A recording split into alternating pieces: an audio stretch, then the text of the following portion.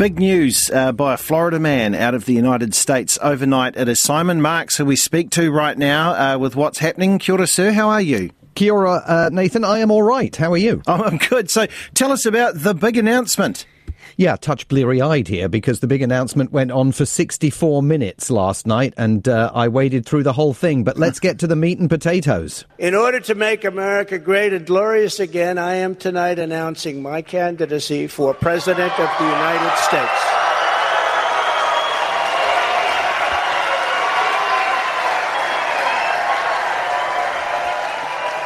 Together we will be taking on the most corrupt forces and entrenched interests imaginable. Our country is in a horrible state. We're in grave trouble. This is not a task for a politician or a conventional candidate. This is a task for a great movement that embodies the courage, confidence, and the spirit of the American people. He once again couched himself as an outsider in American politics, defended his record in office in the White House, dismissed suggestions that he had overplayed his hand in the midterm elections, almost indicating that when he'd been on the campaign trail, promising to mobilise a tsunami of Republican support last week, and had spoken about a landslide for the Republicans, particularly in the House of Representatives. That was all hyperbole. We all knew that we were just at the beginning of something, not at the end, he insisted. And so his presidential campaign began with a speech that I think it's fair to say, Nathan, even by the standards of Donald Trump, was one of his more dark presentations to the American public. He didn't use the phrase American carnage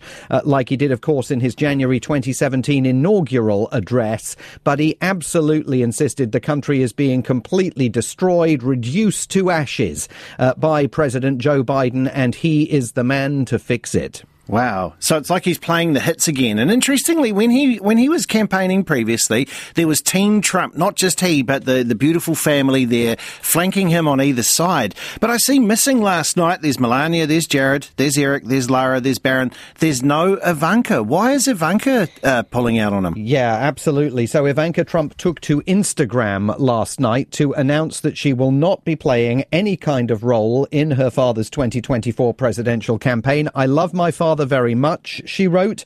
This time around, I am choosing to prioritise my young children and the private life we are creating as a family. I do not intend to be involved in politics, she said. While I will always love and support my father, going forward I will do so outside the political arena. I think there will be some Republican supporters of Donald Trump disappointed by that news. I mean, there were moments during the Trump presidency when he even hinted at the possibility of Ivanka Trump becoming America's first female president. Certainly she and her husband Jared Kushner were, at times, and to the extent that it was possible, somewhat moderating influences within the Trump White House. And I'm picking those words deliberately carefully. But of course, she has faced accusations of being involved in the Trump Organization's business conspiracy among Donald Trump's other adult children, Donald Trump Jr. and Eric, by the New York Attorney General. And she may simply have decided enough of all of this hassle. Simon, isn't Donald Trump under investigation of some sort?